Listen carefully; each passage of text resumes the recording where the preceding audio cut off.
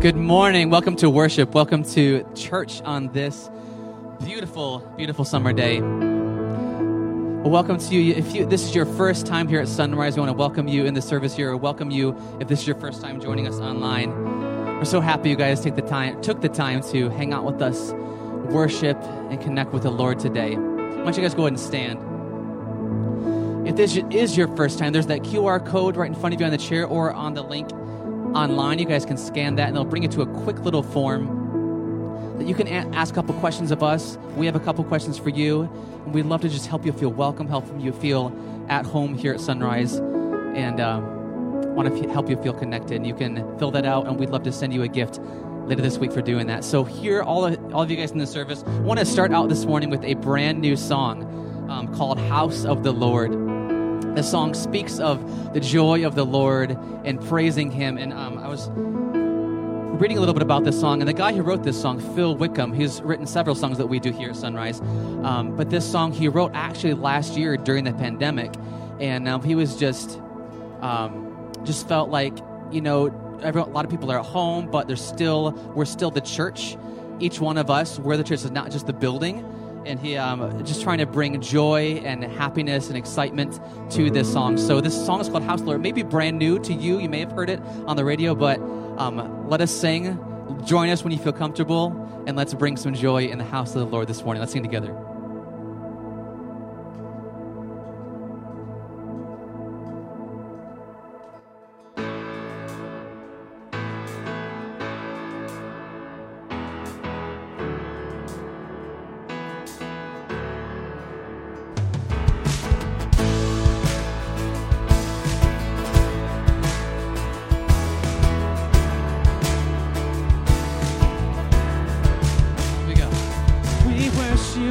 Who was, we worship the God who is, we worship the God who evermore will be.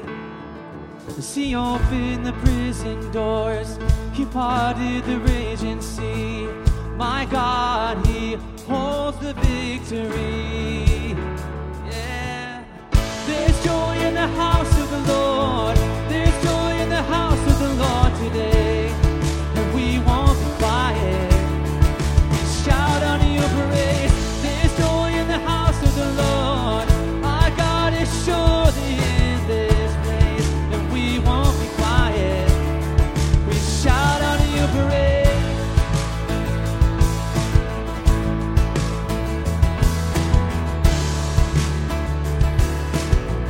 Here you go. We sing to the God who heals. We sing to the God who saves. We sing to the God who always makes a way. 'Cause He hung up on that cross, and He rose up from that grave. My God, He's rolling stones away. There's joy in the house of the Lord. There's joy in the house of the Lord today, and we won't be quiet. We shout out in praise. There's joy in the house of the Lord. Our God is surely in this place, and we won't be quiet. We shout out in praise. We were the beggars, now we're royalty. We were the prisoners, now we're running free. We are forgiven, accepted, redeemed by His grace. Let the house of the Lord sing praise. Do that again. We were the beggars, now we're royalty. We were the prisoners, now we're running free. We are forgiven, accepted, redeemed by His grace. Let the house of the Lord sing praise. There's joy in the house of the Lord. There's joy in the house of the Lord today, and we won't be quiet as we shout on your praise. There's joy in the house of the Lord. Our God is surely in this place, and we won't be quiet. We shout out your praise. There's joy in the house of the Lord.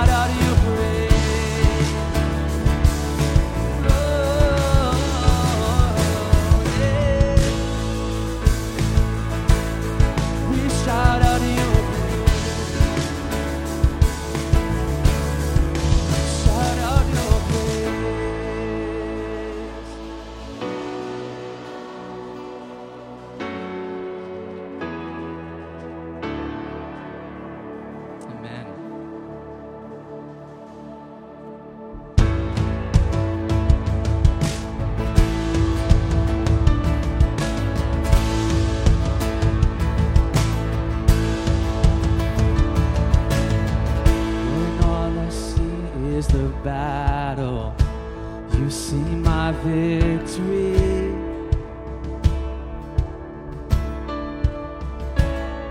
When all I see is a mountain, you see a mountain moved.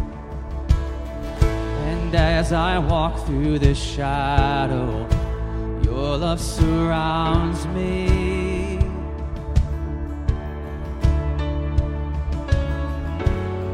There's nothing to fear now, for I am saved with you. Let's believe this morning. So when I fight on my knees with my hands lifted high. Oh God, the battle belongs to you.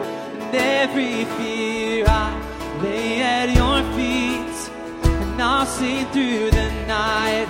Oh God, the battle belongs to you.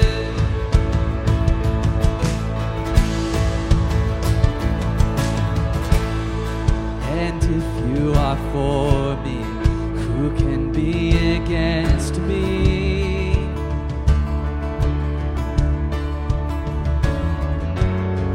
For Jesus, there's nothing impossible for you. When all I see are the ashes, you see the beauty.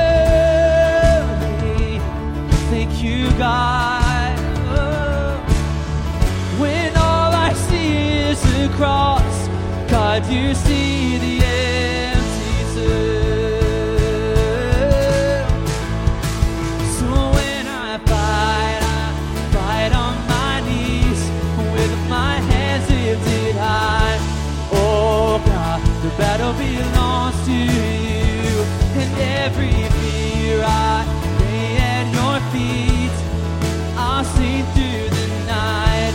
Oh God, the battle belongs to you. Almighty fortress, you go before us. Nothing can stand against the power of our God. You shine in the shadow, you win every battle. Nothing can stand against the power of our God. Almighty fortress, you go before us. Nothing can stand against the power of our God. Shine in the shadow, you win every battle. Nothing can stand against the power of our God. Almighty fortress, you go before us. Nothing can stand against the power of our God. Oh, shine in the shadow, you win every battle. Nothing can stand against the power of our God. So when I fight on my knees with my hands lifted high. Oh God, the battle belongs to you. And every fear I lay at your feet, and I'll sing through the night. Oh God, the battle belongs to you. And oh God, the battle belongs to you.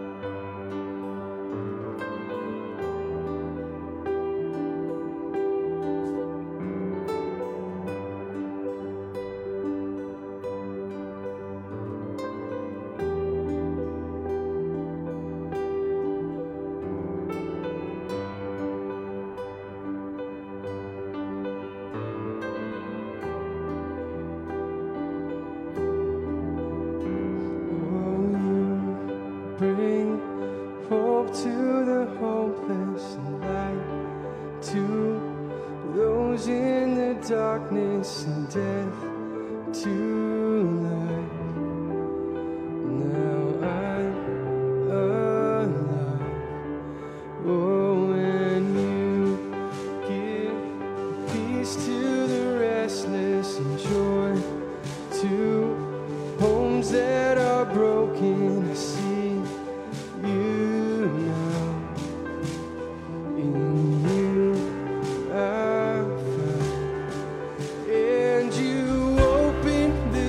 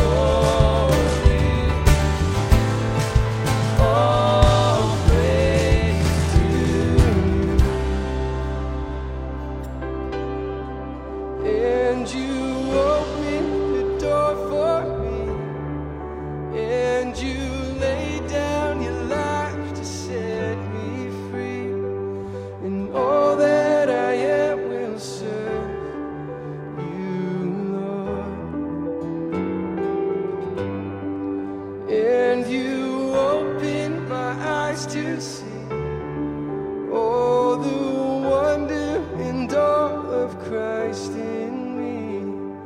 And Jesus, you're everything I need.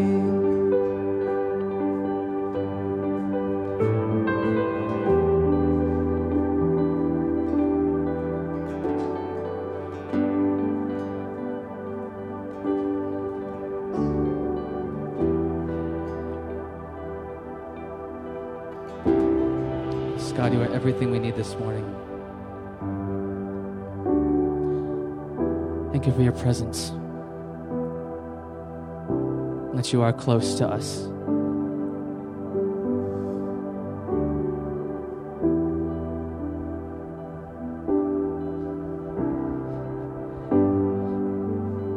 Many times when we feel like we're praying, or when we are praying, or when we're singing in worship, we feel like we're singing to a God that's so far away. But God, we know you are near.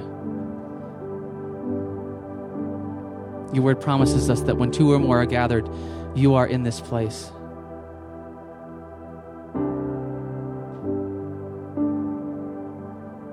God, as you draw near, we draw near to you.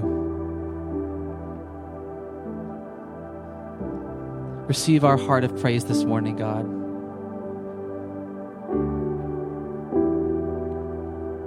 Heal any wounds that we may be experiencing this morning, any hurt,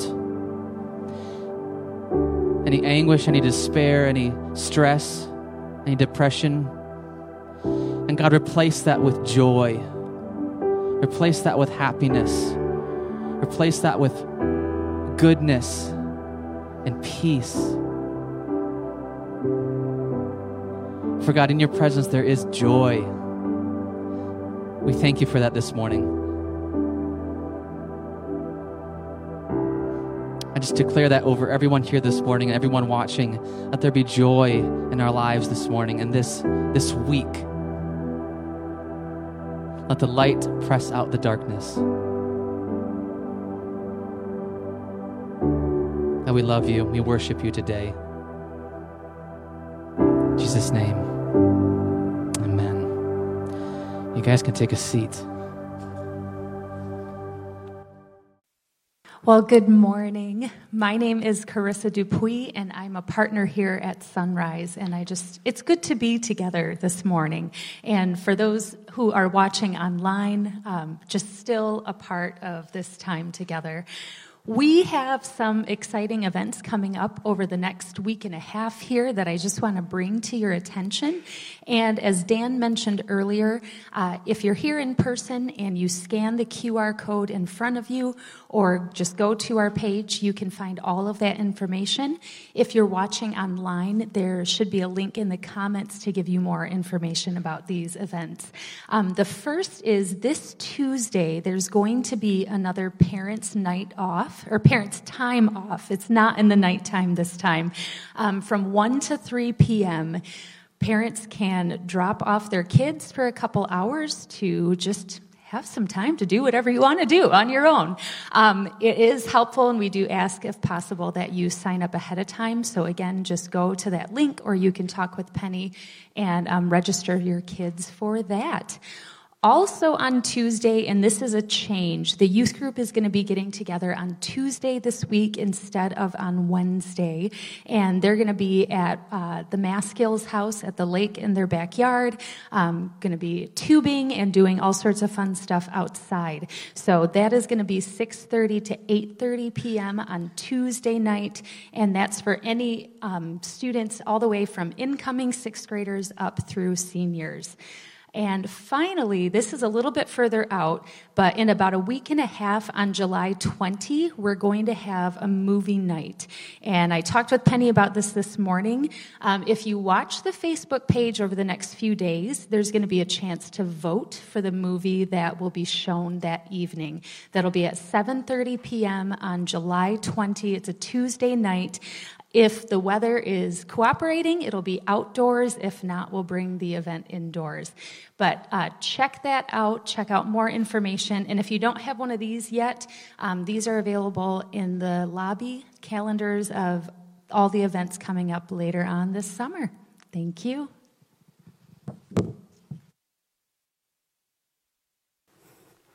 Good morning, Sunrise. Oh, it's nice and cool today. All right. For those of you who don't know, my name is Stephanie, and I'm excited to talk with you about God's Word this morning. But before I do, let's go ahead and pray. Lord, I thank you for this morning. I thank you for who you are. I pray that your Spirit will fill us this morning, that you will guide us, that you will help us listen to the truth, that you will have us get out of your words what it is you have for us this morning. In your name, amen. All right, so this summer we've been going through the book of Acts. And Acts is a book written by Luke, and it's to Theophilus, which means friend of God, which means it's for all of us who are friends of God. And what Luke is teaching the original readers and us is how we should now live now that God, in bodily form as Jesus, is no longer here on this earth. What do we do? So we learned in Acts 1 that we should start out with prayer, and by having the right people walk alongside of us. In Acts 2, we find out that the Holy Spirit is given to us, to anyone who believes in God. In Acts 3, we learn to look for what other people need and to give what we have. And last week, we learned that our choices can lead to life or they can lead to death. And this week, we see this reality play out in the life of Stephen. We're going to be in Acts 6 this morning. We'll start in verse 8. And we're going to be covering a lot of ground. So we have some slides. Dan tells me it's a slide record. So if you like slides, well, you're in luck this morning because we're going to have some. So in Acts 6:8, we find Stephen, and that he's a deacon, and it is his job to help the people of God. And we find in 6 verse 8 that he was a man full of God's grace and power who did great wonders and miraculous signs among the people. So this means that everyone is excited about him, right? Everyone is like, go, Stephen, you're doing miraculous signs and wonders and you're full of grace and power. Of course not. Anytime that God is working through someone will have a problem with it. In Stephen's case, this was people in a local synagogue who were not happy with what he was saying, and they started arguing with him. But the thing was, no matter how much they argued with him, they couldn't get anything to stick because Stephen was full of grace and power and wisdom. So it says in verse 10, they could not stand up against his wisdom or the Spirit by whom he spoke. So naturally, they came to their senses, and they said, oh, well, we can't even argue with him, so he must be right. He must be right about this Jesus he's speaking of, so we're going to follow him and the Jesus he speaks of, right? No. Once again, no, that would be too easy. Instead, because they can't get anything to stick with the truth, they decide to lie about him. In verse 11, it says, they secretly persuaded some men to say, hey, we've heard Stephen speak words of blasphemy against Moses and against God. So they stirred up the people, and the elders and the teachers of the law, they seized Stephen and brought him before the Sanhedrin. And then they produced false witnesses who testified, this fellow never stopped speaking against this holy place, which was the temple, and against the law. For we have heard him say that this Jesus of Nazareth will destroy this place and change the customs Moses handed down to us. So they brought up false witnesses to make things up. And then we read in verse 15 that all who were sitting in the Sanhedrin looked intently at Stephen, and they saw that his face was like a face of an angel. Now, different commentators have different takes on what this does or does not mean, but clearly it goes in the positive column for Stephen. This is a plus. Then in Acts 7, verse 1, the Sanhedrin ask a logical question, and they say, Stephen, is this true? Now, if I were Stephen, my first response would be, no. But that's not what Stephen does. He doesn't even really directly defend himself. Instead, he goes on a 52-ish verse monologue about it. And not just a monologue, but a story. He starts off with Abraham. Over here, up on our wall, we have Abraham. He starts off with Abraham. He says in verse 2, "The God of glory appeared to our father Abraham." And then he tells the story of how God told Abraham to leave his country and his people, of how God covenanted with Abraham, even though he had no child yet, that God would make his descendants as many as the stars in the sky or the sand on the beach, of how God covenanted with Abraham that even though he owned no land, that his numerous descendants would possess the land. Okay, Stephen, that's great. But these are some serious accusations you're up against. And the Sanhedrin already know this story. It's literally their job to know this stuff. This is like telling a pastor of 30 years what John 3:16 says, or why we celebrate Easter. But the thing is, Stephen isn't telling this story because they're unfamiliar with it. Stephen is showing them where his loyalties lie. He brings up the God of glory and his covenant promises because this is the beginning of Israel's story. It's the beginning of the Sanhedrin story and Stephen's story and our story. It's where the story of how God makes the world right again begins. Stephen is pointing out that he and the Sanhedrin have this shared history, a history where God promised that regardless of what we could do for him, he would bring about our promises. He would be our rescuer. In chapter 7, verse 8, Stephen continues by saying, Abraham became the father of Isaac, just like God said he would, and Isaac became the father of Jacob, and Jacob had 12 sons who the Sanhedrin would have known as the patriarchs. And one of those patriarchs was Joseph. Stephen reminds us in verse 9 that because the patriarchs were jealous of Joseph, they sold him as a slave to Egypt. But God was with Joseph and gave him wisdom, just like Stephen has. Then Pharaoh, the king of Egypt, makes Joseph second in command. And then a famine strikes. And Joseph's family doesn't have any food, so they come to Egypt and are rescued by their brother Joseph, who brings his whole family to Egypt and provides for them. So here we have Joseph, who was rejected, and he becomes the rescuer. Joseph, who just like Stephen is full of God's wisdom, who was rejected by his own people, just like Stephen, and who even though he was rejected by his very own brothers, became their rescuer. Stephen goes on in the chapter to remind the Sanhedrin that the number of God's people in Egypt greatly increased. Again, just like God promised Abraham that they would. But then a new Pharaoh who knew nothing of Joseph came to power. And as Stephen puts it in chapter 7, verse 19, he dealt treacherously with our people and oppressed our ancestors by forcing them to throw out their newborn babies so that they would die.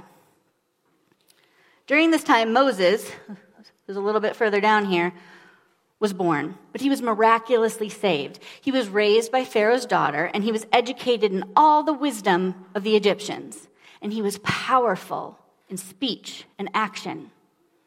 Now, when Moses was 40, he saw an Egyptian mistreating an Israelite when he killed the Egyptian.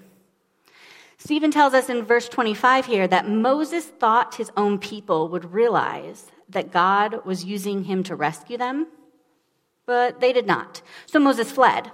And 40 years later, God came to Moses and said in verse 32, I am the God of your fathers, the God of Abraham, Isaac, and Jacob. I have indeed seen the oppression of my people in Egypt. I have heard their groaning and have come down to set them free. Now come, I will send you back to Egypt. Then Stephen remarks in verse 35 here, this is the same Moses they had rejected with the words, Who made you ruler and judge? He was sent to be their ruler and deliverer by God himself. And Moses does deliver them. Verse 36 says, he led them out of Egypt and performed wonders and signs in Egypt at the Red Sea and for 40 years in the wilderness. So that means the people will follow him. They're going to listen to him no matter what, right? No. They rejected him once, but now he's performed miracles. He's become their rescuer. Surely they're going to stick by Moses now. Nope. Stephen tells us in verse 39 here, our ancestors refused to obey him. Instead, they rejected him, and in their hearts turned back to Egypt. They turned their hearts back to the place where their babies were literally being slaughtered. So here we have Moses, who is wisdom. There's a little asterisk there because it was of the Egyptians. A man who is powerful in speech and action, who performed many wonders and signs, again, like Stephen, who was rejected and became the rescuer and was rejected again. Now, why is Stephen telling us about Abraham and Joseph and Moses? We kind of talked about Abraham. It establishes that shared history that the Sanhedrin and Stephen had, that Stephen and we have. But then what about Joseph and Moses? Well, this is partially a defense. He's saying, hey, Sanhedrin, we have this shared history, this shared God, this shared identity. I think that's, yep. Dan's getting slow over there. I believe in the God of glory. I believe in the God of our ancestors. Now, remember, they'd accused him of blaspheming God and Moses, but they also talked about him destroying this holy place, the temple. So Stephen goes on to talk about that. He talks about the tabernacle first, which was a special place set aside to signify God's presence while they were wandering in the wilderness. This tabernacle was then brought to the land that God promised Abraham, and it came true. And after a while, David, who's further along the line here, David said, hey, I want to build you, God, a permanent dwelling place. And God allowed David's son Solomon to do so. So his false accusers said he spoke against the holy place, the temple. And here Stephen defends himself by saying in verse 48, the Most High does not live in houses made by human hands. Yeah, this temple is cool and all, but God is way bigger than a building. Stephen goes on to quote Isaiah. I'd like to think that this is starting to tick the Sanhedrin off a little bit because they're the experts in the Old Testament, and Stephen is using it against them. He says in verse 49 that God says, heaven is my throne, and the earth is my footstool. What kind of house will you build for me, says the Lord? Or where will my resting place be? Has not my hand made all of these things? Stephen doesn't directly say, nope, I didn't say anything about destroying the temple. Instead, he uses the Holy Scripture, revered by all in the room, to note that the temple is not the point. The tabernacle was a mobile dwelling place for God. The temple was a permanent dwelling place for God. But Stephen turns this on its head and quotes God himself, reminding the Sanhedrin that the whole cosmos is God's dwelling place. This isn't about following the rules of a building. God is way bigger than that. And then things get really heated. And we find out the rest of why Stephen told us this whole story. Stephen, the accused, turns things around and becomes the accuser. He declares in verse 51, you stiff-necked people, your hearts and ears are still uncircumcised. Another way to say that is they are still disobedient. You are just like your ancestors. You always resist the Holy Spirit. Was there ever a prophet your ancestors did not persecute? They certainly did with Joseph and Moses. They even killed those who predicted the coming of the righteous one. And now you have betrayed and murdered him. You who have received the law that was given through the angels, but have not obeyed it. Stephen, the accused, looks right at those who hold all the power and says, you are just like our ancestors who rejected Joseph. You are just like our ancestors who rejected Moses twice. And you are the ones who betrayed and murdered the righteous one, Jesus. You think you're amazing at following the rules, but you actually have disobeyed when it matters most. Surprisingly, this did not sit well. Luke tells us that the Sanhedrin were furious. But then Stephen, full of the Holy Spirit, looked up to heaven and saw the glory of God and Jesus standing at the right hand of God.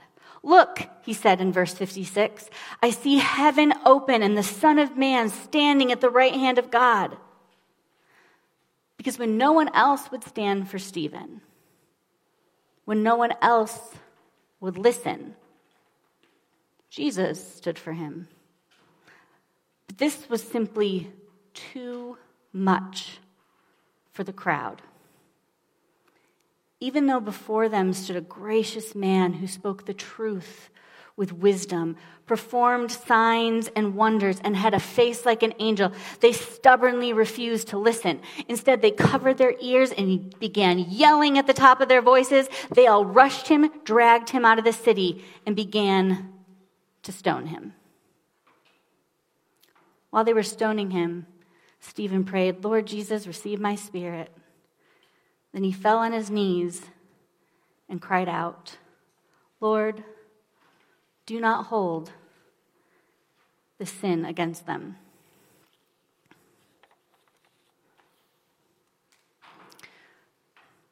How do we come to this story this morning? We're going to talk about some reflection questions on this. And I want you to take the time to really see where you are in this story. I know all of us, when we come to this story, want to think we're Stephen, right?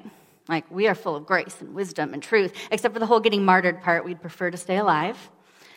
So let's think about where we are this morning. Are we stoned or are we stoners? See what I did there? The pastor jokes are rubbing off on me. I blame Dan. So maybe more accurately, are we being stoned or are we stone throwers?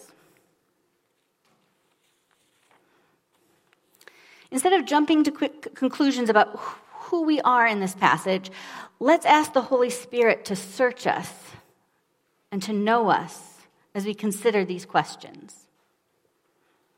Can we identify truth? Do we know the biblical story well enough to discern truth from error? This is why we read our Bibles. This is why we prioritize being with other Christians. This is why we pray. It's not about a checklist or bragging rights. We don't do it out of guilt. We do it so we can know the truth from error. It's about knowing how to be Jesus to others. But knowing is not enough.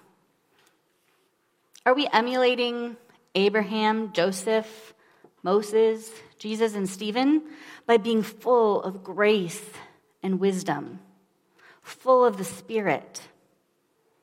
Are we embodying God's story and becoming a rescuer by pointing people to the ultimate rescuer? Or are we emulating the Sanhedrin and the crowd by being legalistic or by putting tradition above God's movement? Are we full of false accusations toward others or willing to listen to false accusations toward others? Are we twisting God's story to favor our own agenda? What do we do when we face truth? Hey kids, I know you're all busy, but when you are in trouble at home or your parents are telling you something that's true, do they like it if you cover your ears, yell, and throw stones at them? Anyone? No? Okay. Yeah, that's what to not do here. But so often when we are faced with truth, that's what we want to do, right? We don't want to hear it. We don't want to ask the Holy Spirit to work in us, right? We want to cover our ears, yell, and throw stones at the people who are telling the truth to us, right? I mean, I have been there. It is a lot easier to cover our ears than to listen. I don't know where you're at this morning. If you're throwing stones or being stoned, or maybe a bit of both. If you're being stoned for speaking the truth, for leading well, for pointing people toward Jesus' way of life, know this: Jesus is standing for you. As one commentator points out, Stephen's situation is often experienced most closely by elders, pastors, and other spiritual leaders.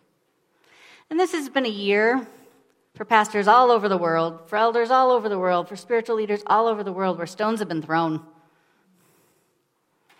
This morning, please hear this. If you are a leader, whether in the church or out of it, who is full of grace and wisdom in the Spirit, because of course not all leaders are, this is about leaders who are full of grace and truth and the Spirit. And if you're speaking the truth, God is standing up for you no matter what stones are being thrown.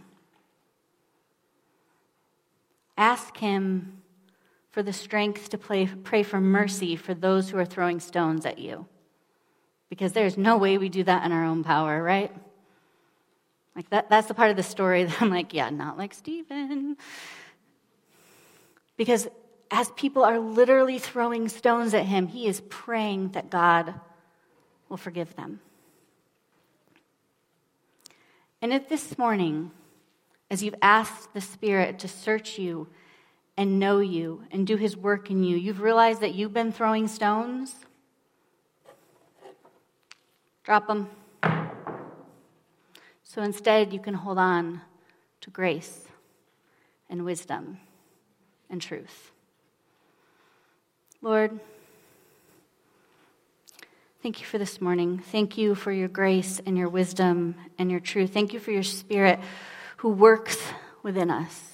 I pray that we will all this morning ask you to search us and know us, to know the places in our lives where we throw stones.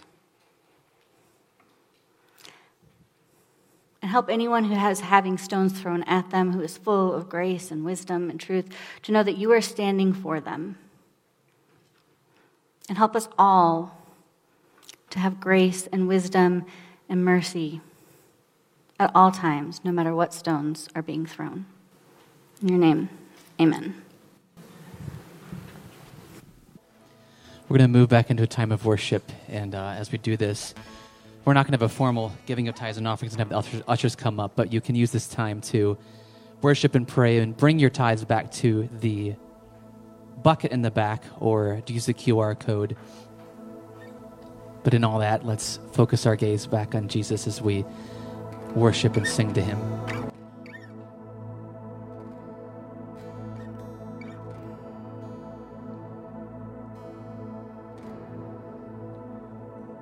Greatest love that anyone could ever know. It overcame the cross and grave to find my soul. Till I see you face to face, grace amazing takes me home. I trust in you.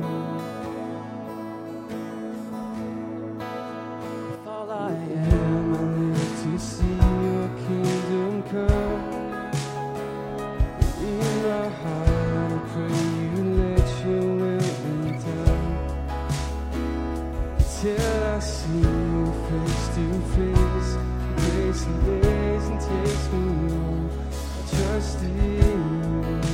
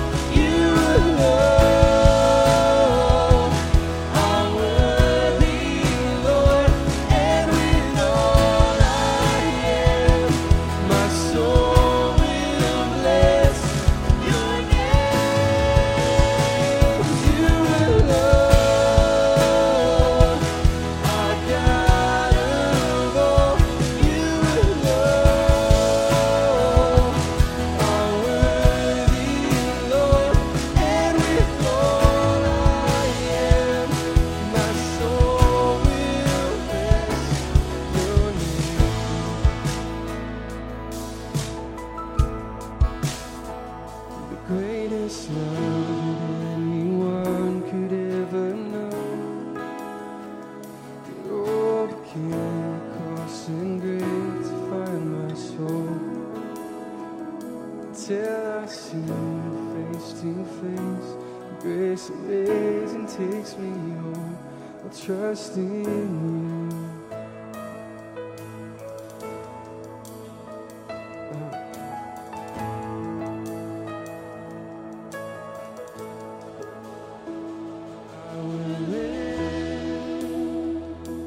To love you, I will live to bring you praise. I will live, shining all of you.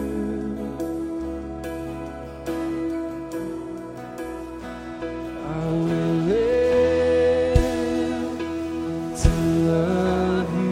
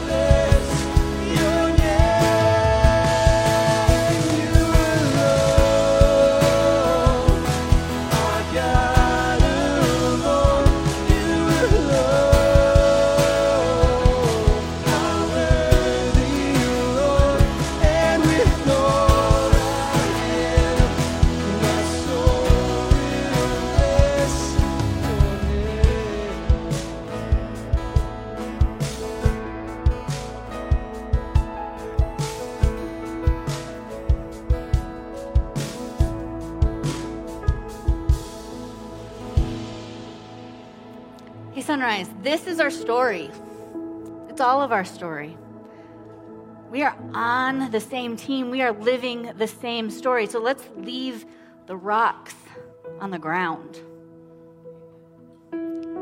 Let's be filled with God's grace and His Spirit and His truth and His love and His power.